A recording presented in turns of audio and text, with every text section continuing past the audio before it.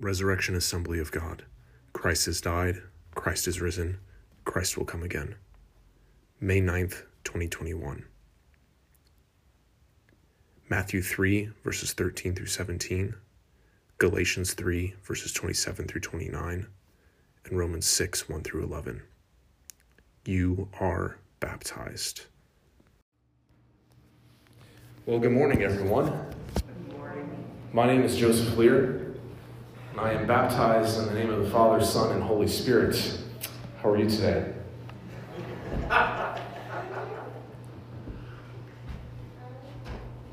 By the way, Dustin, we're at an all-time low for offering counters today. John, Cindy, Katie, and Comey are all gone. So, could you count offering today? I don't know if it was your week or not. I can. You can, okay. Or Aaron, either one of you, but not both of you, as you know. We don't let anybody married to each other count offering together. That's good policy. It's good policy, thanks, Dustin. I wasn't trying to besmirch your character by any means. Avoids the appearance of evil. Avoids the appearance of evil. Man, you know, this is why I try to script everything that I say up here, because, man, I stick my foot in my mouth sometimes. Kyle will count offering. He'll be the second person. So grab him. Today I want to say a few words about baptism. I want to do this because we're going to be baptizing some people here at church real soon. We've been doing, like I said just a couple moments ago, what we have called baptism catechism for the kids over the last couple of months. Catechism is a fancy word for discipleship. We were originally going to baptize on the day of Easter because that's a good day to baptize people, but we realized not everyone could attend within that time frame to get through the discipleship, the catechesis as we call it. We were then aiming for Pentecost, but that's just coming up here in a couple of weeks. I'm not sure if everyone's going to be quite ready for that yet either, but we'll keep you updated. One of the realities that we have lived with as Resurrection Assembly of God in Iowa City is that we have a somewhat transient population. We live in a town that has a university in it. We also live in a town where rent is just too dang high. Both of those realities make it so that there's a lot of people who are only around for a time. They can't settle permanently here in Iowa City. This has been the case so much so over the last 5.5 years that I've been pastoring here that I have actually prayed that God will send us some lifelong Iowa City residents so that our church can have a core continuity so that we can show proper hospitality to those who might happen to just be passing through. Some of you are an answer to that prayer, and I thank God for you. Others of you know you're only here for a time. Josh and Kara, we knew were only ever here for a time. They're moving to West Virginia now. But to be clear, we want to show hospitality to those of you who are passing through here in the Spirit. But please also keep in mind, if you know you're only here for a time, that God has called you here for a particular purpose. And if he has called you here for a particular purpose, he's called you here for a particular purpose in that particular time. Anyway, the point I'm trying to make is that with the transition in people we constantly have in resurrection, some people might not have been here the last time we talked about baptism. So it's good to, just kind of revisit baptism regularly to make sure we're all on the same page as much as possible. The Easter season, which we are in until Pentecost hits, is all about baptism. Easter's all about baptism because baptism is all about death and resurrection in Christ. And I'll get to that in a hot second. But what I want to do this morning before I get to the Bible passage, just run real quickly through what we teach here at Resurrection to when we lead people to baptism. And that way, again, we can all kind of be on the same page together. So there's like two parts to this sermon this morning. First, I'm going to talk about very briefly what we do in baptism catechism. And then I'm going to get to the Bible and just spend a couple minutes there. Of course, it all ultimately comes from the Bible because you'll see. So when we're doing baptism catechism, when we're getting people ready for baptism. We teach kids and adults, but we teach them three things. The first thing we teach is the Apostles' Creed. We say here all the time, it's the basics of the Christian faith. This morning we said the Nicene Creed, the Apostles' Creed is just a tiny bit shorter, but it's the basics of the Christian faith. It's a confession. It's a pledge of allegiance, you could say, to God, Father, Son, and the Holy Spirit. And in the Apostles' Creed, you have the entire story of the Bible in really, really short form. So, not many of us can read this entire Bible, right, and be like, oh, I got it. But the Apostles' Creed gives us kind of like a key to unlock what the entire Bible is about. It's about God, Father, Son, and the Holy Spirit at the very least, and at the very most. That's all of it. But it works itself out over a very long story. But the Apostles' Creed is the entire Bible in short form. The whole Bible is summed up there. So that's the first thing. The second thing we teach is the Lord's Prayer. We pray it here every Sunday. Why? Well, because Jesus said, pray this way. God always invites us to pray, to speak to him, of course, from our hearts in whatever way we might want to. There's even passages in the Bible where people yell at God in deep anger. So if you're angry, just yell at God. But he also invites us to pray how Jesus taught us to pray. Jesus actually says, pray this way. So we do. We can't really fully pray unless we pray like Jesus told us to pray. That's why we always use it as our anchor. All of our prayer begins and ends with the Lord's Prayer. So the Apostles' Creed, the Lord's Prayer. Third and finally, we teach the Ten Commandments. The Ten Commandments are the rules that tell us how to live our lives. The 10, we always say, can be actually summarized into 2 commandments. Love the Lord your God with all your heart, soul, mind, and strength, and love your neighbor as yourself. So that's what we teach. We teach the kids all the 10 commandments. We teach you all the 10 commandments. But if you have trouble remembering 10 different things, you can remember 2 of them, and that kind of covers the whole gamut. So that's what we teach. We teach you the Apostles' Creed, what to believe. We teach you how to pray. That's the Lord's Prayer. And we teach you how to live your life. That's the love commands. So basically, we're teaching people who want to be baptized how to talk, prayer, how to walk, the Apostles' Creed, and how not to be a jerk when you talk and you walk. That's the love commands, okay? That's what I'm always trying to just tell you people. Don't be jerks, okay? Thanks. I don't know if any of you know this, but I used to be a real jerk. But now I'm a people guy.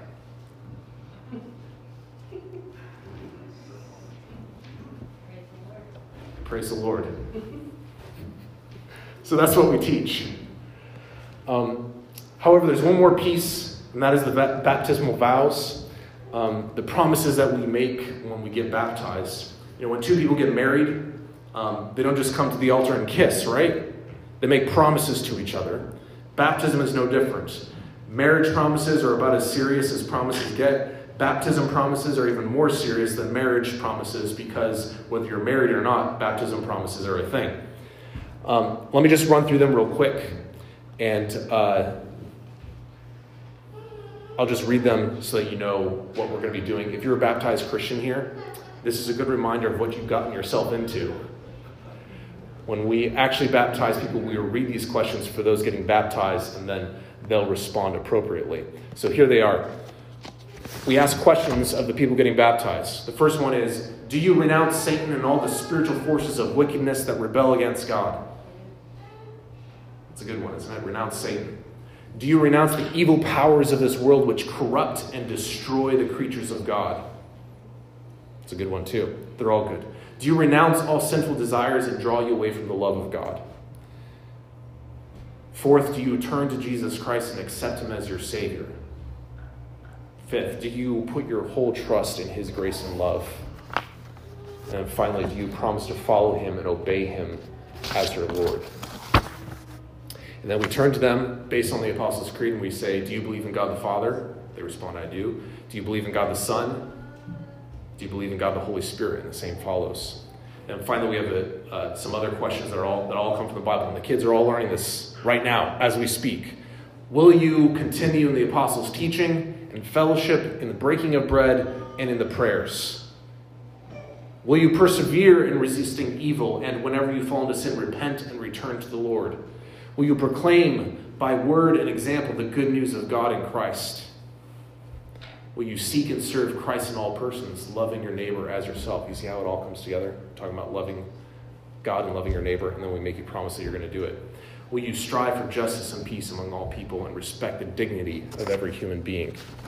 So these are not questions that I just came up with on my own. These are questions that are asked across Christian denominations because we want the promises we make to look very much like all the promises that, say, the Lutherans and the Episcopalians and the Catholics and all them make as well, because we believe that there's actually only one church in the end, despite the divisions that separate us for the time being. So, church, that's what you got yourself into. You're already in it. Because you died to your old self, and now you walk in newness of life in and with Christ. In other words, Easter means that, or I should say, Easter means you are a different person than you were when you were born to your mother. And that's what I want to spend just a couple of minutes talking about this morning. I'm going to read from Romans chapter 6.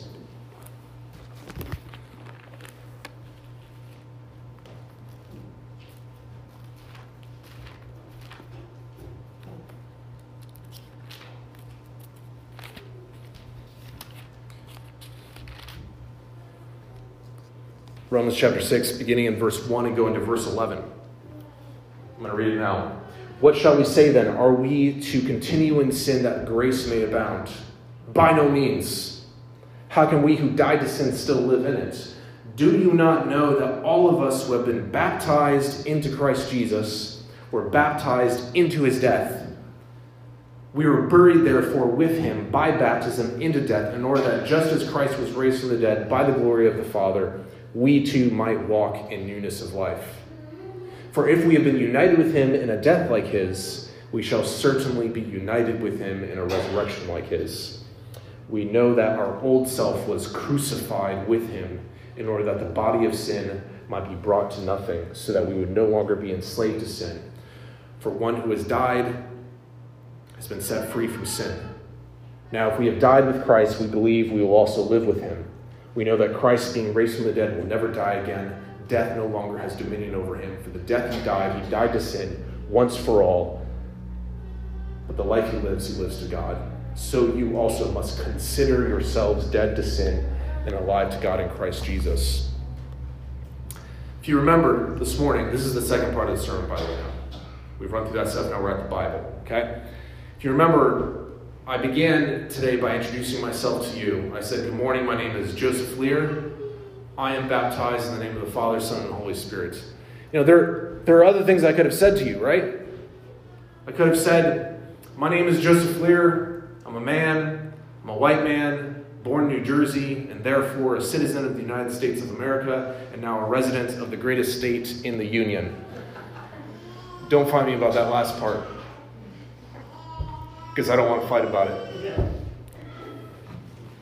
But the reality is, I could have said that stuff, but the reality is that according to the scriptures, according to the Bible, according to Jesus himself, none of that stuff matters. None of that other stuff matters. What matters is that I'm baptized. The first thing I should always think about, say about, dream about myself is that I am baptized. And that's what you should do too. Why? Because baptism is about death. If you are a baptized Christian today, you are dead to whatever you were when you were born. But baptism is not only about death, it's also about resurrection, so you're a new person. Not only are you dead to whatever you used to be, you have been raised in Christ in baptism, so that you now walk in newness of life in him and with him. What does this passage say that I read? It says, our old self was crucified with Jesus. Whoever we used to be is now dead. And we now live with Christ his resurrected life. This is what the Bible says happens when we get baptized. Emily read this morning another passage from Galatians chapter 3. The Apostle Paul also wrote that by the inspiration of the Holy Spirit. And what I just said about being dead to our old selves and living in Christ is why he can say what he says in Galatians chapter 3. We read it. And I don't want you to miss this, okay? Because he says, if you have been baptized. He's very specific about that. He doesn't just say if you happen to attend a church. He doesn't say if you confess your sins. He specifically says, if you have been baptized, that means there's no longer Jew nor Greek. Doesn't matter what you were born as. If you've been baptized, you're not a Jew and you're not Greek anymore. You're not a slave and you're not free. You're not male. You're not female. That's some radical stuff. Isn't it? My goodness. Paul can only say that, though.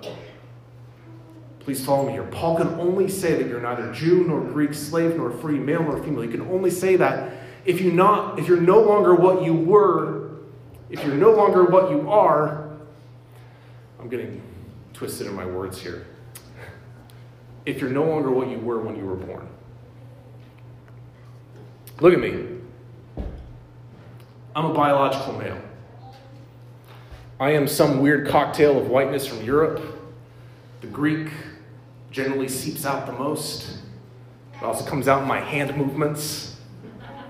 So much so, actually, that this Greek guy came up to me in a Walmart parking lot once, and he yelled at me, "Excuse me, are you Greek?" And I said, "Well, my grandfather, my great-grandfather was." And he said, "You look like my brother." And then he said, "Do you want to buy insurance?" And I said, "No." Back to what I was saying. I'm a white male. And I'm free in the sense that I am not a slave. But if we take baptism seriously, I am now none of those things. What I am is in Christ. I am baptized. That is the first thing and the last thing that needs to be said about who I am. And it's the first thing and the last thing that needs to be said about all of you, if indeed you are baptized. This has every implication for us as a church. Every implication. I'm going to touch on one of them. Maybe we'll get to more in the coming weeks and years, because it takes a long time to unpack what baptism is all about. But I hope you can see how important this is in particular for our unity as a church. Think about it this way, okay? If, let's say I start treating one of our deacons, Comey, in a racist way. He's originally from Togo. Let's say I start treating him in a racist way, and I start saying and doing racist things to him. This is what Comey's supposed to do. He's supposed to come to me and say, "Hey, Joseph, you're not white. By our baptisms, we are both baptized people in Christ. You're not white. I'm not a black man from Togo, from the Ewe tribe. We are both baptized in Christ, which means that whatever we used to be is now dead. If we are both dead to those things in Christ, you are in fact being racist towards your own brother of the resurrection. Even more so, if we're both in Christ, that means you're being racist toward Christ.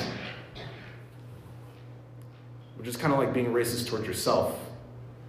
And that's not just nonsense, that's sinful. All of it. Comey's supposed to say all of that. He's supposed to say, "Joseph, you're baptized. Stop being a jerk." This applies to any sort of conflict in the church. We are called to unity because we are all baptized.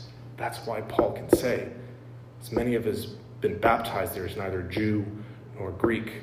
That is why we've got to begin thinking of ourselves only in those terms. Hello, my name is Joseph. I'm baptized. Comey or any one of you can respond, "Oh, nice to meet you, brother. My name is Comey," or Aaron, or Emily, or Omari. "I'm baptized too." "Oh, where are you from?" "I'm from the grave, but now I'm alive in Christ." "Oh, who's your family?" "Well, I was born to a woman, but my family are those who do the will of our Father in heaven."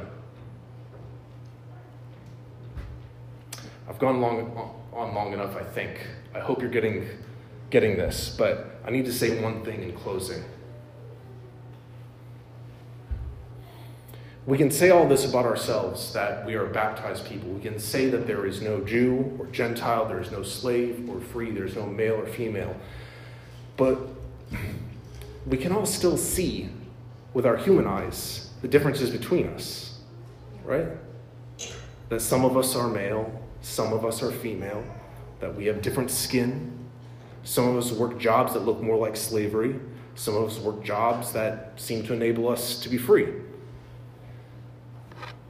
This passage in Romans, coming back to it, addresses that too. Because after saying that we are dead to sin and that we now walk in newness in Christ, the passage says, "So you must consider yourselves dead to sin and alive to God in Jesus Christ." See, the scriptures are acknowledging that it's not obvious who we really are. In fact, all of the evidence might point to us still being of this tribe, from this family, with this cultural heritage. But we must consider ourselves otherwise. To be a Christian is to live in this double reality for a time. There is no Jew or Greek. There is no slave or free. There is no male or female. But people still come up to me in Walmart parking lots saying, "You're a free Greek male, aren't you? You look like my brother. You don't look like Comey's brother."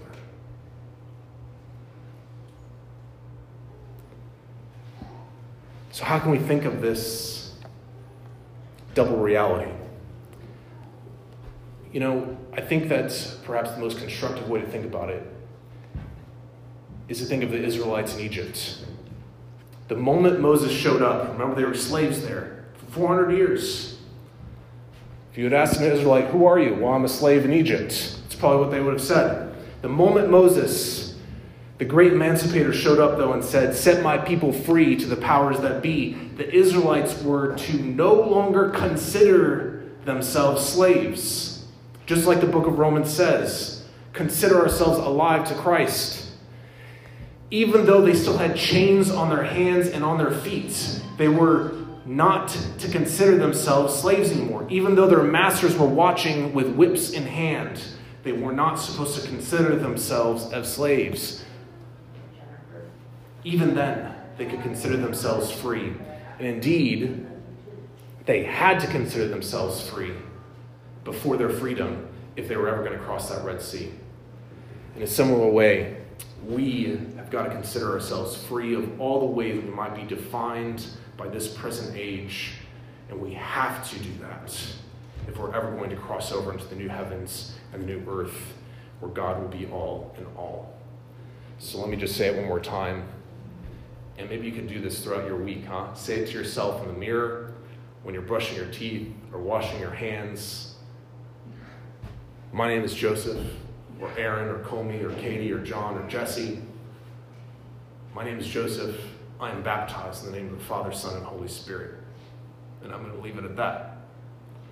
Keep saying it until you realize it is the only sensible way to introduce yourself. Amen. I totally forgot about the kids to call them. Jesse, you can... Oh, you already hit it. The sheep are coming, folks. Holly, are you coming back up here? I normally put a little note in my sermon to remind myself to ask Jesse to call the baptism catechism kids, but I failed to do that this time. Let's stand to our feet this morning as we prepare our hearts for communion.